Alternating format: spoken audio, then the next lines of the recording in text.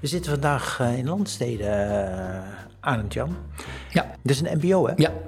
Zwolle. Ja. En het mbo heeft natuurlijk ook vraag om docenten. Zeker. En een aantal van die docenten die volgt de tweede graads lerarenopleiding. Ja. Maar we gaan het vandaag hebben over de PDG. Ja, en dat hebben we natuurlijk al een paar keer eerder gedaan. Hè. Dan kwam die wel langs in podcastgesprekken die we hadden. Dus in de slipstream van het gesprek. En dan zeiden we er ook wel wat over. Maar het wordt ook tijd dat we even een aparte uitzending over die PDG maken. Wat is het eigenlijk? Hè? Dus de informatie, wat is het eigenlijk precies? Het is geen lerarenopleiding? Nee. Het geeft geen bevoegdheid? Nee, het geeft geen. Nou, het is wel een lerarenopleiding. Ja, dat wel. Maar geen bevoegdheid. Nou, dat is een beetje een ingewikkeld verhaal, maar ook weer niet. Dus laten we dat vooral anderen laten uitleggen. Dat hoeven wij niet allemaal te doen. Maar het ook hebben over, wat leer je er dan? En wat is er leuk aan? En waarom zou je ervoor kiezen? Om ook, het is een mooie optie die mensen wel vaak vergeten. Dus, maar reden genoeg, volgens mij. En met wie gaan we het daarover hebben? Nou, we zitten niet helemaal voor niks op Landstede, omdat, Landstede is mbo, hè? Ja. En die geven de PDG niet. Nee, want dat mag niet. Nee, is HBO. Dat moet een HBO doen. Ja. Dat is het opleidingsinstituut. Onder andere waar ik werk, Windesheim. Dat is een opleidingsinstituut. En Windesheim en Landstede hebben elkaar wel op een bijzondere manier gevonden als het gaat om die PDG. Want wat die het hier. Mijn collega Gert Stegeman gedaan heeft, samen met de mensen van Landstede, is dat ze dat samen vorm en inhoud geven. Samen opleiden. Het is een hele mooie vorm van samen opleiden. Dus het zijn niet alleen maar mensen van Windesheim die de colleges verzorgen in die PDG, want je krijgt daar ook gewoon colleges. Ja. Maar ze hebben op Landstede echt een opleidingsteam waar mensen in zitten die gewoon de colleges geven. Okay. En daar heb ik er ook één van gevraagd. Leuk. Die haar sporen ook behoorlijk verdiend heeft de afgelopen jaren, Martiene, Enserink. En dat lijkt me een heel mooi duo om die eens te bevragen over, hoe loopt dat nu? En waarom is dat nou een goede keuze? Wat ligt daaronder? En dat is een afwijkende vorm dan wat de meeste PDG-opleidingen hebben. Zeker. Ja. Daar zit er toch veel meer bij die HBO-opleiding die dat gewoon doet. Ja. En misschien wel van zichzelf vindt dat ze dat ook veel beter zelf kunnen doen. Maar goed, dat weet ik allemaal. Dat moeten we zo bevragen. Ja. Laten we dat doen. Ja, is goed. En laten we beginnen bij Martiene. Martiene Enserink. Ja, dankjewel. En dat onderwijs, dat begon bij jou, bij die basisschool, hè, waar je toch wel een tijd hebt gewerkt. Of eigenlijk al daarvoor, hè? Zeker. Want ergens is er zo'n idee geweest bij jou van dat onderwijs is wel wat voor mij. Nou, dat was misschien niet zozeer mijn eigen idee, maar mijn vader vond dat een heel erg goed idee. En daar luisterde je luisterde? Toen nog wel. Hoe oud was je toen? Geen idee eigenlijk. Hoe oud was ik? 16, 17. Ja. En je luisterde gewoon naar je vader. Dat mocht er wel meer doen, denk ik dan. Hè? Maar wat zei hij? Want hij heeft je overtuigd om het te gaan doen. Absoluut. Ja. Nee, hij vond het een zeer geschikt beroep en een heel belangrijk beroep vooral. Zat hij er zelf ook in? Zeker, ja. Zie? Heb je familie die in het onderwijs zit? Ja, wel als meer. Voorspeller. Ja. Zie. Hey, maar vertel eens wat. Hoe is je loopbaan gegaan? Ja, begonnen uiteindelijk inderdaad op een basisschool in Zwolle, bij Stichting Vivente, basisschool de Aquarel. Daar heb ik een aantal jaren vooral de bovenbouw lesgegeven, met heel veel plezier moet ik zeggen. En na zo'n jaar of 8 begon het een beetje te kriebelen. Ik heb een huidige collega die zei, het jasje werd je misschien wat te klein. Nou, dat herkende ik wel. Ja. En toen ben ik binnen het Landstede MBO gaan werken op een van onze mooie locaties. Dat is de locatie in Raalte. Daar ben ik 2 dagen in de week gaan werken en ik ben ook nog met een baan binnen de Aquarel destijds behouden. Een hybride oplossing. Ja, interessant. Ja. Een echte hybride docent. Ja, was het leuk? Was het goed? Dat was fantastisch. Je staat met je voeten in de klei en je kunt echt prachtige voorbeelden geven. Dat was even voor de context. Studenten van de opleiding mbo onderwijsassistent niveau 4, daar gaf ik les aan. En dat zijn natuurlijk prachtige professionals, ook in die klassen bij de basisschool. Dus ik had prachtige verhalen, daar smulden ze van. En juist ook alle ontwikkelingen van het basisonderwijs kon ik zo 1 op 1 aan ze overdragen. Ja. Dus er zat ook geen gat tussen. Voor jezelf is het best intensief met 2 organisaties en 2 banen. Nou ja, dat is dus wel een punt. Dat zou dan een Op papier, het is natuurlijk fantastisch en dat zeg je ook. Maar in de praktijk zal het wel eens tegenvallen. Ja. Hey, nog één ding even terug naar die basisschool. Het jasje werd te klein. Hè? Wat bedoel je daar precies mee? Wat bedoelden die anderen daar precies mee? Nou, op een gegeven moment dan heb je je dag aardig gevuld met een planning van 's ochtends 8:30 totdat de kinderen naar huis toe gaan.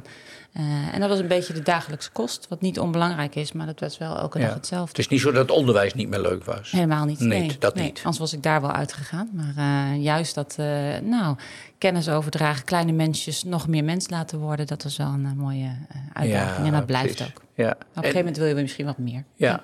En nu, op dit moment? Nu sta ik niet meer voor de klas. Dus op dit moment ben ik coördinerend schoolopleider van de opleidingsschool die we samen met Hogeschool Windesheim hebben. En daarnaast doe ik iets in de PDG. En nog een hele andere tak van sport daarnaast is dat ik kwaliteitszorgmedewerker ben voor een van onze Landstede MBO locaties. Een duizendpoot. Absoluut. Ja. En we pikken die PDG eruit. Hè? Dat Zeker. Is wel het hoofdonderwerp van deze uitzending, Peter, ook. Hè? Want wie hebben we nog meer als gast? Dankjewel, Martiene. Ja, we hebben Gert hier.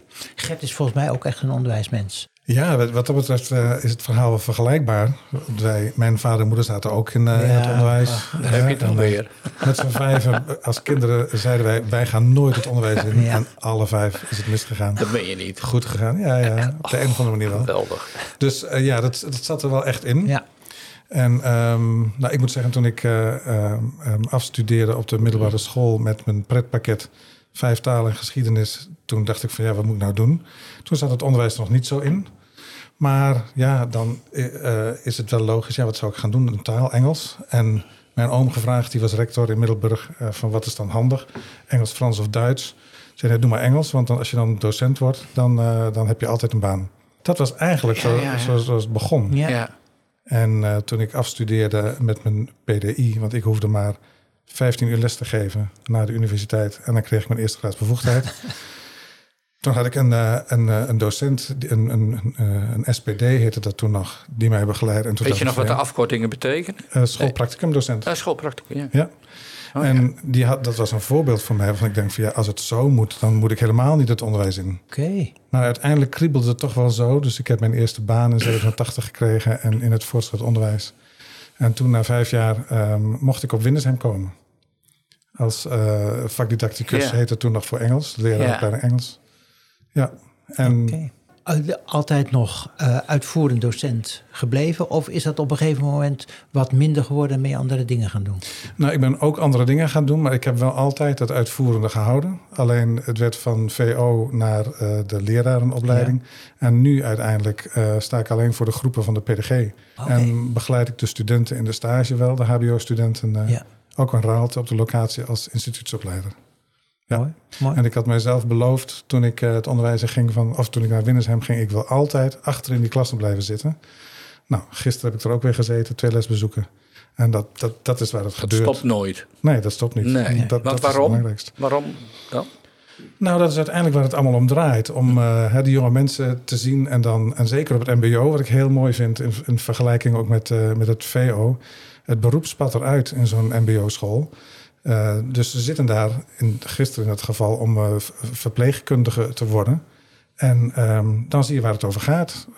Hoe ze leren om een infuus aan te leggen. Nou, dat soort onderwijs heb ik nooit gehad zelf. Maar daar gaat het wel om. Ja, als ze zometeen aan mijn bed staan, als ik echt een oude man ben, dan zijn dat de mensen die het moeten kunnen. Ja, mooi. Het kan maar zo komen. Ja. En nu dus bij de PDG bezig. Ja. En ik denk dat we daar dadelijk maar eens even iets over moeten doorpraten. Ja, laat ik nog wel zeggen, ik vind het heel leuk, Gert. Wij zijn natuurlijk gewoon collega's van Windesheim. En dan zit je ook bij ons in die podcast samen met Martiene van Landstede. Ja, hoe leuk is dat? Dat is ook mooi. Ja. Dat is gewoon mooi om te doen. Mooi. Ja. Muziekje? We starten met, zoals we altijd starten. Komt-ie. Welkom bij de podcast Zin in Lesgeven. Bij een speciale aflevering. Gemaakt in samenwerking met SOM MBO. Het Arbeidsmarktfonds voor het middelbaar beroepsonderwijs. De podcast over mensen die de overstap naar het onderwijs, de overstap naar het leraarschap overwegen. Mensen die willen onderzoeken of ze dit wel of niet moeten gaan doen. Ze willen weten of ze er zelf gelukkig van gaan worden en wat erbij komt kijken als je daadwerkelijk die overstap gaat maken. Benieuwd naar ervaringsverhalen? en benieuwd naar wat diverse mensen uit het onderwijsveld hiervan vinden? Luister dan naar de podcast Zin in Lesgeven. Een podcast van Peter van der Zwaal en Arend-Jan Zwarteveen. Ja, die PDG. Martiene, wat is dat nou eigenlijk voor soort opleiding? Ja, maar je hebt hem zelf ook gedaan, hè? Je hebt hem Ja, zeker. Ervaringsdeskundige. Ja, ook nog. Maar niet binnen dit traject zoals wij hem hebben georganiseerd. Nee. Ik heb hem uiteindelijk bij de Eros Hogeschool gedaan. Oh. En, mijn achtergrond is PABO. Ja. En na de PABO kwam ik bij het mbo werken. En dan werd ik inderdaad geacht om een PDG, oftewel een pedagogisch-didactisch getuigschrift te behalen. Dus zelfs als je al een bevoegdheid hebt om onderwijs te geven, moet je toch nog... Ja, dat was best een dingetje. Ja, kan ik me voorstellen. Ja. Was het een dingetje voor jou? Is dat wat je zegt? Ook wel in de breedte van mensen die ik ken, die hetzelfde achtergrond hebben. Je verzette je er tegen? Nee. Of dat niet? Nee hoor. Nee, maar wel het gevoel van, moet ik dit nu nog een keer? Maar dit kan ik toch eigenlijk al? En anderzijds, leren vindt altijd een overal plaats. Dus waarom niet eens een verdieping daarop? Ja. Dus dat was de uitdaging. Dus ik maakte eigenlijk van de verplichting een uitdaging. Ja, leuk. En leverde dat ook op voor jou? Wat helpend was, is dat ik niet het gehele traject hoefde te volgen. Dus ik kon een verkort doen. Als je kijkt naar pedagogisch-didactisch, dan is dat stukje waar je al veel ervaring in hebt. Dus ik hoef niet alles te doorlopen. En dat heeft me wel geholpen. Je gaat toch weer scherp kijken naar je eigen handelen. En je gaat daar dingen in aanpassen, op verdiepen of eens uitproberen. Dus wat dat betreft denk ik dat het wel bijdraagt aan betere kwaliteit van lesgeven. Ja. Wat ik wel belangrijk vind, want wij gaan als vakidioten gelijk over het PDG praten. Tuurlijk. En ik weet niet of alle luisteraars weten wat een PDG is. Wat het betekent. En waarvoor dat dan is. En laten we het even inkaderen. Gert misschien, vertel eens eventjes wat over wat is een PDG? Voor wie is het? Ja. Voor wie is het niet? Nou, zoals Martiene net al zei, het staat voor pedagogisch-didactisch getuigschrift. Ja. En het is een traject wat je moet doen als je leraar wil worden, maar geen lerarenopleiding kunt doen omdat die niet bestaat. Dus als je bijvoorbeeld fotograaf bent, het is niet een lerarenopleiding fotografen. Dan kom je met dat vak, moet je in ieder geval nog niet het vak, maar wel de pedagogische en de didactische vaardigheden ontwikkelen. Daarvoor is de PDG ontwikkeld. Mm-hmm. En dat is een 2-jarig traject, maximaal 2 jaar. Waarbij je niet een bevoegdheid, een tweede graad bevoegdheid, maar een benoembaarheid krijgt in de BVE. Dus je kunt dan in het mbo werken. Dat is wel een nadeel. Je kan alleen maar binnen de mbo, maar wel in elke mbo. Het is niet zo dat er voor Landstede een andere PDG is dan voor Zatkin in Rotterdam. Nee, die is juist in 2014. Toen is de PDG eigenlijk begonnen. Dat is zo kort pas, hè? Dat is eigenlijk heel kort. Dat is wel kort. En daarvoor had je allerlei pedagogisch-didactische trajecten die iedere hogeschool zelf kon invullen. Okay. En dat was zo'n ratje toe dat de minister heeft gezegd van nou moeten we 1 traject hebben en we bepalen landelijk wat de bekwaamheidseisen zijn en wat de inhoud in grote lijnen moet zijn. Dus voor 2014 was het wel zo dat het op het Zatkin heel anders kon zijn dan op Landstede of zo en waar dan ook. Ja, en nu precies. Is dat niet meer zo? Nu is dat niet meer zo. En wie zorgt er dan voor dat het een beetje hetzelfde is? Een beetje, flink hetzelfde. Dat zijn de richtlijnen vanuit de overheid. De minister heeft bepaald, dit moet het zijn, zoveel studieuren staan ervoor en dit zijn in grote lijnen de inhouden. Dus als je bijvoorbeeld hier op Landstede doet en ze benoemen je daar als docent en je gaat verhuizen, dan kan je hem meenemen naar waar dan ook in Nederland. Je krijgt een standaard papiertje wat overal geldt. Ja. Nou, dat lijkt me heel belangrijk. Ja. En je zegt voor dingen waar geen opleiding voor zijn. Als ik nou bijvoorbeeld bij zorg en welzijn, bij een zorgopleiding, daar bestaat de opleiding, de lerarenopleiding docent zorg en welzijn. Ik weet niet of dat precies de titel is. Maar als ik nou uit de verpleging kom en hier wil gaan werken, kan ik dan ook een PDG doen? Of hoe zit die verhouding tussen de lerarenopleiding en het PDG-traject? Ja, nou, je noemt net meteen een heel mooi voorbeeld. Want we hadden vroeger heel veel verpleegkundigen in de PDG. Ja. En sinds een paar jaar is het zo dat de lerarenopleiding ook een tweede graads lerarenopleiding heeft via een kopopleiding. Die voor verpleegkundigen heel aantrekkelijk is. Omdat dat een jaar is. En dan doe je 2 stages in dat jaar. En dan kun je een tweede graads bevoegdheid krijgen. Dus het afgelopen jaar en het jaar daarvoor hebben wij mensen die bij ons in de intake kwamen voor de PDG al wel gezegd van nou, Als je verpleegkunde gaat doen, is dit ook een mogelijkheid. Ja. En dan is het zaak om mensen goed te informeren. Is dat handig? Want het is een heel intensief traject. Of wil je volle bak? Is intensief volle bak? Dat is echt volle bak, ja. En de PDG is dat niet? Want je zei wel 2 jaar. Ja, ik zou tekort doen aan de PDG als ik zei dat het niet volle bak was. Want dat is het ook. Het is eigenlijk een traject van 1,5 jaar wat het curriculum betreft. En je hebt een uitloop van 1,5 jaar om hem af te maken. Maar zeker ook als je de subsidie ervoor krijgt, dan wordt er gesteld binnen 2 jaar moet je hem af hebben. Ja. Dus wat tijd betreft is het min of meer vergelijkbaar. Het voordeel is dat je met een tweede grads lerarenopleiding ook buiten het mbo zou kunnen gaan lesgeven. Ja. Maar verder is het min of meer inwisselbaar. Want nu bij verpleegkunde kun je een kopopleiding doen. Die kopopleiding waar Gert het net over had, die is eigenlijk net nieuw. Dus daar hebben we nu in ieder geval op mijn locatie 2 mensen van die kopopleiding gevolgd hebben. En die hebben we wel benoemd. Het was een heel zwaar traject. Ja. En waar zit het verschil in zwaarte dan in tussen die PDG en die tweede graads opleiding? Heb je daar een beeld bij? Nou, ik denk waar het vooral in zit is als je als zij-instromer, want zo noemen we dat ook wel, uit een bepaalde wereld komt die niet het onderwijs is, dat heel veel vraagt van jezelf. En binnen de PDG dat je iets meer meegenomen wordt in de inbedding van onze Landstede-organisatie. Dus dat misschien het verschil zou maken. Ja, en er is een verschil, denk ik, en ik weet niet precies hoe dat zit, maar in de studietijd, de avonden dat je naar Windesheim gaat om die kopopleiding te doen. Ja. Dus de studie naast het werk wat je doet. Ja. Die combinatie, dat is nog meer snelkookpan dan in de PDG. Begrijp het. Ja. In de PDG het is gewoon omvangrijker ook. Nou ja, 1 jaar, 2 jaar in ieder geval.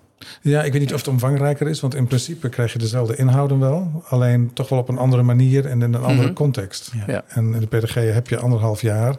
En 1 keer in de 2-3 weken een hele dag dat je voor de PDG naar de opleiding komt. Dat is een wat rustiger ritme ook. Ja, maar met dat je dat zegt, bedenk ik maar allemaal mensen die bij mij in die groepen zitten die zeggen van hoezo is dit rustig? Dus dat wil ik wel eventjes noemen, want het wordt ervaren als best wel zwaar om dit te doen. Het is niet even 2 vingers in je neus en je hebt je papiertje. Zeker niet. Nee, dat is wel goed. Dat mensen zich realiseren als ik die stap ga maken en dat het echt een opleiding is en niet een wassen neus. Maar het is natuurlijk ook een opleiding en dat zeggen jullie ook allebei, waarbij je aan de ene kant de theorie hebt in een collegeachtige setting. Maar je hebt natuurlijk ook gewoon de praktijk. En de praktijk is lesgeven. En daar zei jij ook van, Martiene, dat is wel iets waar mensen aan moeten wennen. Wat je moet leren. Maar feitelijk leer je een nieuw beroep, hè? Je leert een nieuw beroep. En waar zit hem dan voor mensen wel nou toch wel even het lastig om dat allemaal voor elkaar te krijgen. Misschien ook het leuke, hè? Dat kan net zo goed. Ik denk dat sommige mensen misschien heel enthousiast zijn omdat ze bepaalde vakinhoud al eigen zijn. Hè? En dat heel graag willen overdragen aan studenten. Oh, ja. Dat. En dat maakt je nog niet altijd tot een goede leraar. Vertel verder. Zeg maar, je pedagogisch-didactische vaardigheden, dat is ook de sleutel in hoe je dat natuurlijk kunt overdragen. Dus daarin heb je echt wel nog heel veel te leren. Dat is eigenlijk de kern misschien wel van je beroep. Wat zien jullie dan? Wat moeten mensen dan leren? Wat ze eerst niet kunnen, misschien niet realiseren. En dan later wel bijvoorbeeld ook in de PDG gewoon leren. Heel concreet. Nou, heel concreet is wat altijd te laat komt. Zelfs als je de eerste dag al doet. Is bijvoorbeeld van hoe moet ik een les voorbereiden? Een lesplan formuleren. Zo concreet is het. En klassenmanagement. Hoe moet ik met regels omgaan? Ja. En het voordeel is natuurlijk voor de meeste zijnstromers. Dat zijn mensen die al wat ouder zijn. Die wel wat life skills hebben. En misschien kinderen hebben. En wel pedagogisch onderbouwd zijn dan de 17-jarige HAVO-student die op de leraaropleiding komt. Ja, eerlijk is eerlijk. Dat is maar dan nog, ze moeten wel meteen ervoor. Ja. En waarvoor dan? Hè? Dus het is ook je doelgroep. Die heb je eigenlijk voor je neus. In het mbo hebben we een hele grote diversiteit aan studenten. Ja. Maar die zijn toch allemaal gemotiveerd? Zonder meer. Maar er zitten ook bij die je dus ik moet de vraag stellen, hè? Maar we leiden op voor een beroep, dus daarin zie je wel. Er is echt wel heel veel motivatie om een nieuw vak te leren. Maar er zijn ook afleiders. Er zijn ook dingen in je persoonlijk leven die je kunnen afleiden van wat je eigenlijk zou willen. En dat moet je leren om mee omgaan. En dat zit ook in zo'n PDG. Hoe je verdiept, hoe je relatie legt met jongeren. Ja, ik denk dat daar het pedagogische accent heel groot is. En ook de onderbouwing, misschien niet in hoe doe je dat, maar wat is dan van waarde, van betekenis, of wat weten we dan wat werkt in het aangaan van zo'n relatie. Maar dat die belangrijk is, staat buiten kijf. Dat is ook een van onze speerpunten vanuit onze onderwijskundige visie van het Landstede. Het talent van ontwikkelen, dus die pedagogische relatie staat centraal. En die gaat eigenlijk op alle vlakken. Ja. Want daarom hebben we met jullie het gesprek. Jullie gaan die PDG wel op een wat bijzondere of een afwijkende manier hebben jullie die vorm gegeven. En misschien goed om daar nog eens eventjes wat op te doen. Want het is een HBO-opleiding. En ik begreep dat het ook voor een deel met mensen van docenten van het mbo wordt uitgevoerd. En ik denk dat het goed is om daar nog eens eventjes wat over te horen. En ik kijk, wie mag ik als eerste aankijken om daar spits af te bijten? Nou, kijk hoe het begonnen is. Dat was in 2014, toen de directeur hier, Theo van Geffen, en onderwijsdirecteur is het, geloof ik. Hè? En onze directeur Harry Fransen zeiden van, goh, we doen zoveel samen opleiden. Is dat ook niet wat voor de PDG? En die hebben een knoop doorgehakt en gezegd, dat gaan we gewoon doen. Nou, dat is vaak... Doe nog even samen opleiden, Gert. Hè? Want wat werd er dan wel samen opgeleid? Nou, onze studenten van Windesheim, van de diverse opleidingen, die kwamen al heel veel hier op Landstede om stages te lopen. Leraaropleiding. Leraaropleiding. Ja, precies. Ja, Gewoon de tweede gast leraaropleiding. Tuurlijk, je loopt je stage. Ja, en wat is samen opleiden dan? Samen opleiden is het principe dat het opleiden zoveel meer haast nog op de werkplek gebeurt. Het echte leren dan in het instituut, het opleidingsinstituut. Dat we zeggen, om die theorie en de praktijk goed te verbinden, vinden we dat de werkplek minstens 40% van het curriculum ook moet invullen. En ook gewoon net zo betrokken moet zijn bij de opleiding van die docenten als het opleidingsinstituut. Dus de studenten van de leraaropleidingen van Windesheim komen op zo'n Landstede in dit geval en worden daar begeleid door de mensen van Landstede. Van Landstede en van Windesheim. En van Windesheim samen. Ja, maar dat heet ook samen opleiden. Precies, ja. Dus het samen zit hem niet alleen in het curriculum, maar ook in het feit dat de begeleiders van Windesheim, de instituutsopleiders, en de begeleiders vanuit Landstede, werkplekbegeleiders noemen we die nu, dat die veel overleg hebben. En dat er een opleidingsteam is met schoolopleiders, die allemaal de kwaliteit van de opleiding bewaken en ook mede vormgeven aan het curriculum. Het klinkt heel logisch dat je dat ook met de PDG doet. Ja. Zeker, en dat is ook een van de ambities van het ministerie, om eigenlijk te zorgen dat we steeds verder niet alleen maar die student van de leraaropleiding, maar ook steeds andersoortige trajecten, zoals bijvoorbeeld designstroomtrajecten, waaronder de PDG, daar natuurlijk bij aanhaken. Want de structuur van het samen opleiden, dus dat er een begeleider is, en dat er een schoolopleider is die de boel op de locatie coördineert, dat is van hele grote waarde. Ja. Maar het gebeurt niet overal, hè? Niet zoals wij het organiseren. Nee. En in de landen zie je dat het meestal nog redelijk los van elkaar staat. Ja. En je ziet wel hoor dat het steeds dichter naar elkaar toe beweegt. Maar dat vraagt wel wat. En ik denk dat we daar al wel een mooie parel in... Ja, want hebben jullie de goede keuze gemaakt? Werkt het gewoon? Ja, dat durf ik wel te zeggen. Het werkt. En je bent altijd aan het schuren en aan het schaven, omdat de dingetjes niet lopen of omdat je dingetjes anders wilt. Tuurlijk. Omdat ze anders moeten. Maar ja, ik vind het een prachtig traject. En stel je voor dat ik bij jullie PDG zou willen halen. Ik heb geen bevoegdheid voor iets in het mbo. Ik heb een bevoegdheid geschiedenis, maar daar kan ik in het mbo niet mee werken. Dus ik zal waarschijnlijk nog iets aanvullends moeten doen. Wat merk ik dan als ik bij jullie het PDG wil gaan doen? Als je kijkt naar je achtergrond, jij zei net van geschiedenis. Het ligt eraan, als jij een leraaropleiding geschiedenis hebt, dat is dat anders. Dat is een slecht voorbeeld. Ja, eigenlijk wel. Ja. Nou, vergeet je hebt gewoon niks. Zeg, je werkt bij de libraïe, je bent kok. Ja. En je wilt heel graag het onderwijs in. Ja. Pak even een ander. Ja, dat is fijn. Ja, best een mooi restaurant. Absoluut. Nou. Ja, daar wil je eigenlijk natuurlijk niet weg. Nee, maar goed. Maar ja, doe maar. Je hebt toch dat leraarschap in je bloed. Ja. Dat kan. Ja. En je wilt graag het onderwijs in, dan is inderdaad de PDG een voorwaarde. Dan ligt het aan je achtergrond. Wat heb je gedaan in je vooropleiding? Dat kan zijn een hbo-opleiding, kan ook zijn misschien wat anders. Maar dan hebben we wel wat te doen daarin. Heb je een hbo-opleiding, je kunt niet zomaar aan die PDG beginnen. Je hebt echt ook wel een arbeidscontract nodig van minimaal 2 dagen in de week. Wil je met deze opleiding kunnen starten. Ja. Dus ze moeten je aannemen alvast. Ja. En in je geloven en dan wat ook bij jou dus gebeurde. En zeggen van dan moet je ook die PDG gaan doen. Ja, zeker. Zo gaat het. Ja. En wat Hoe pakken jullie dat dan aan en hoe pakken waarschijnlijk anderen dat eraan? Van anderen die hoef je niet te beschrijven, maar wat is jullie aanpak die zo opmerkelijk is? Ik denk dat dat vooral zit in dat we proberen zoveel mogelijk maatwerk te leveren. Dus aan de voorkant, waar we het net over hadden, die kopopleiding. Ja, wat is dan de meest geschikte opleiding voor jou? Dus dat doen we aan de hand van een intakegesprek. Waarin we ook met je meekijken, wat is eigenlijk wat je al in je rugzak hebt? Ja. Wat is dan best passend? En betekent dat voor jou dat je het hele traject moet volgen? Misschien onderdelen? Hoe kunnen we je daarbij ondersteunen en helpen? En ik denk het unieke aan het traject is dat we zoveel mogelijk proberen congruent op te leiden, zoals we het noemen. Dus de manier waarop congruent. De manier waarop we onze mbo-studenten lesgeven, zo proberen we dat ook in de PDG toe te passen. Dus je mag ook fouten maken? Absoluut. Bijvoorbeeld. Graag zelfs. Wat leer je daarvan? Ja. Nou ja, er zijn genoeg mensen die stap naar onderwijs overwegen en denken dat ze het allemaal al moeten kunnen. En dat is dus niet zo. Nee, volgens mij verwachten we dat ook absoluut niet. Nee, maar dat is goed dat je dat uitspreekt. Ja. Nee, en een ander aspect van waarom die van ons zo anders is dan de andere, is dat bij de meeste reguliere, noemen we het maar even, trajecten, de hele opleiding verzorgd wordt door Windesheim. En wel de begeleiding op de werkplek wordt gedaan door het mbo.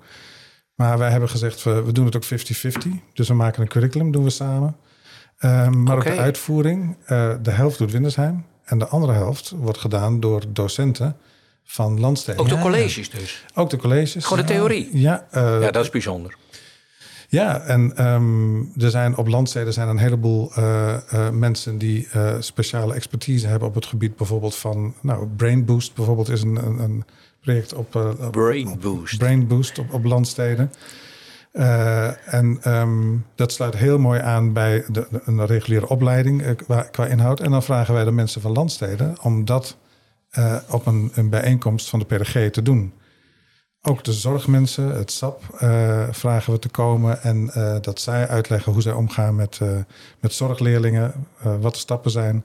Onze PDG-deelnemers merken dan, of horen dan van de mensen die ook op Landstede dit doen, hoe het werkt. En die horen niet vanuit Windesheim hoe het in Nederland werkt. Hoe het in Nederland werkt. Van het opleidingsinstituut. Precies, of hoe het in de boeken staat, hoe je met zorg om moet gaan. Ja, leuk. En want jij zei net, Martiene, er is een congruentie, een overeenkomst tussen hoe wij studenten proberen op te leiden en hoe we onze PDG-deelnemers willen opleiden. En waar zit die overeenkomst dan in? En die zit vooral in dat we proberen een persoonlijke leeromgeving te bieden. Dat is een van onze uitgangspunten van talentvol ontwikkelen, zoals we onze onderwijskundige visie binnen Landstede MBO noemen. Mm-hmm. Dat begint eigenlijk aan de voorkant met maatwerk. Wat heb je nodig? En dat geldt ook voor studenten. Daar ga je ook in principe mee in gesprek om te kijken wat heb jij nodig om de volgende stap te zetten. Ja, want eigenlijk zeggen we dat we proberen aan te sluiten bij waar je altijd bent gebleven. En dat we je proberen op je hoogste niveau uit te dagen. En wat daarvoor nodig is juist waar we net over hadden. Die pedagogische relatie heb ik wel nodig. En mijn omgeving heb ik nodig om tot leren te kunnen komen. Ja. En ik denk heel concreet, als we dan kijken naar de manier waarop we studenten binnen het mbo begeleiden, is dat inmiddels een digitaal instrument. Daarin volgen we hun ontwikkeling en kunnen ze zelf hun ontwikkeling aangeven. En dat is ook, dat noemen we de leermeter. En die passen we ook toe binnen onze PDG. Ook bij de PDG? Ja. Ja, dat is mooi congruent. Ja. Dezelfde manier als studenten doen de docenten die ook student zijn. Zeker. Wat een mooie spiegel is voor die mensen van de PDG natuurlijk ook. Want de dag daarna dat ze die colleges hebben, zijn ze zelf weer docent op Landstede en passen ze dat ook toe. Ja. Dus je voelt ook wat je aan je eigen studenten ook oplegt. Ja, dat lijkt mij prachtig. Ja. Ook misschien de onvolkomenheden, ook de last en noem maar op. Ik had gisteren een voorlichting aan mensen die overwegen de PDG te gaan doen. En die hadden niet de juiste vooropleiding, hadden geen HBO-vooropleiding. Hoe zit dat dan? Kan je dan toch zo'n PDG gaan doen? Ja, goede vraag. Ja, dat kan wel. Er zijn wel een paar harde criteria waar je aan de voorkant aan moet voldoen. Mm-hmm. Naast die harde criteria hebben we ook een intake om te kijken of je met wat je dan in huis hebt, of het ook geschikt lijkt. Mm-hmm. Maar die harde criteria die bestaan eruit dat je HBO-niveau denk- en werkniveau moet hebben. Ja. Dat is niet per se vooropleiding? Nee, soms is er geen hbo-opleiding voor het vak wat je geeft. Maar als er een hbo-opleiding, als je die gedaan hebt in het vak wat je gaat geven, dan is het makkelijkst. Dan is het klaar. Ja. Dat is klaar. Als je dat niet hebt en je hebt bijvoorbeeld een mbo 4-opleiding... dan vragen we in ieder geval een verklaring, een onafhankelijke verklaring van hbo-niveau, werk- en denkniveau. Ja. En dat pakket van dat diploma of die verklaring, dat moet de directeur, die jou voor minstens 2 dagen heeft aangenomen, moet een verklaring tekenen dat hij jou geschikt vindt. Dat hij ook vindt dat jij voldoende vakinhoud hebt. En met die verklaring lever je aan bij Windesheim. En dan kun je gevraagd worden om op intake te komen. Ja. En dit werkt ook landelijk, hè? Dus, want je zegt nu Windesheim, maar dat geldt eigenlijk voor alle waar de PDG gegeven wordt. Dat is even helder. En dan heb je dus dan vragen we je op intake. En dat doen we ook zorgvuldig. Dan willen we ook 1-op-1 met je praten. En we vragen daarvoor een soort startportfolio in te leveren. Waarbij we de bekwaamheidseisen, die aan het eind ook eigenlijk toetskader zijn. Dus waar je aan moet voldoen als startbekwaam docent. We vragen je daar naar te kijken en te beschrijven wat je al kunt. Wat je al denkt te kunnen. Ja, bewust worden van wie ben ik, waar sta ik nou in dit hele proces? Ja. Wat neem ik mee vanuit een vorige arbeidsomgeving? Kun je eens, misschien even hoor, maar kun je eens 1 concreet ding benoemen dan, Martiene? Wat daarin staat, wat je dan moet kunnen al of nog niet? Volgens mij gaat het vooral over ook een stukje identiteit. Hè? Wie ben je en wie wil je zijn misschien als docent? Dat vind ik altijd wel mooi. Maar ook als je kijkt naar verschillende vooropleidingen of je werk. Wat heb je al op die verschillende bekwaamheidseisen? Dan hebben we het over pedagogische en didactische bekwaamheid. Misschien al wel in je portefeuille zitten. Ja, dus je mag ook gewoon aantekenen dat je dat al gedaan hebt. Zeker. Dat is mooi. Ja, wat misschien wel interessant is, want wat mij altijd opvalt bij de intake is dat mensen die bijvoorbeeld vanuit de zorg komen en al veel in de verpleging al veel stagiaires hebben gehad en begeleid, dan toch invullen bij pedagogisch of didactisch. En dan hebben ze al klinische lessen gegeven. Dan invullen van nee, dat kan ik niet. Dus ben ik een beginner. Ja. En dan heb je het gesprek en dan zeg je van hoezo? Je hebt al les gegeven, hoe deed je dat dan? Ja, maar dat was in het ziekenhuis. En om dan de bewustwording te krijgen van maar zou ik die niet ook kunnen gebruiken in het onderwijs? En daarmee bepaal je eigenlijk een beetje wat het nou is wat je wil leren in het traject. Je maakt eigenlijk mensen bewust van hun bekwaamheden. Ja, dat is veel meer in de PDG dan in de reguliere opleiding. Ja. Nou, dat is natuurlijk belangrijk. En misschien nog even terug, want we moeten ook op de tijd letten, zie ik met een schuin oog. Even terug naar dat samen, wat jullie doen. En samen is dan Windesheimers opleiding en Landstede als de plek waar de mensen de PDG doen. Begeleiding ook samen. Ja. Beoordeling ook, hè? Dus de beoordeling uiteindelijk of het allemaal oké is wat je gedaan hebt. Ja, want je krijgt een formeel papiertje. Met een landelijk geldt dat. Landelijk geldt dat. Dus er staat een examencommissie van Windesheim achter die het ermee eens moet zijn dat je die bekwaamheden hebt. Dus die moet het ook kunnen zien. Ja. Dus het is zo geregeld dat je aan het eind door middel van een portfolio en een criteriumgericht interview, dus een soort eindgesprek, zeg maar. Zo gaat dat. Ja. Moet je aantonen dat je die bekwaamheid beschikt. En daar zit een Windesheim-assessor en een werkveldassessor. Iemand uit het werkveld waarin je gaat werken. Meneer, eventjes onderbreken. Assessor. Niet iedereen in Nederland is bekend met de term assessor. Je zou kunnen zeggen dat is de beoordelaar. Oké. De toetsman of vrouw. Ja. En die moet constateren dat je bekwaam bent en die moet dat verklaren. En in ons geval hebben we onze eigen landsteden-assessoren. Die altijd natuurlijk bij iemand die je niet kent komen zitten in het assessment om die te beoordelen. Ja. En is dat uniek voor jullie combi zoals jullie dat doen? Of is dat landelijk ook wel zo dat ook de mbo's gewoon mee beoordelen met... Ja. Wel. Het is zo dat landelijk is het zo dat je altijd werkveldassessoren hebt uit het mbo. Alleen wat misschien uniek is dat wij natuurlijk dat onze studenten ook alleen een landsteden werkveldassessor zien.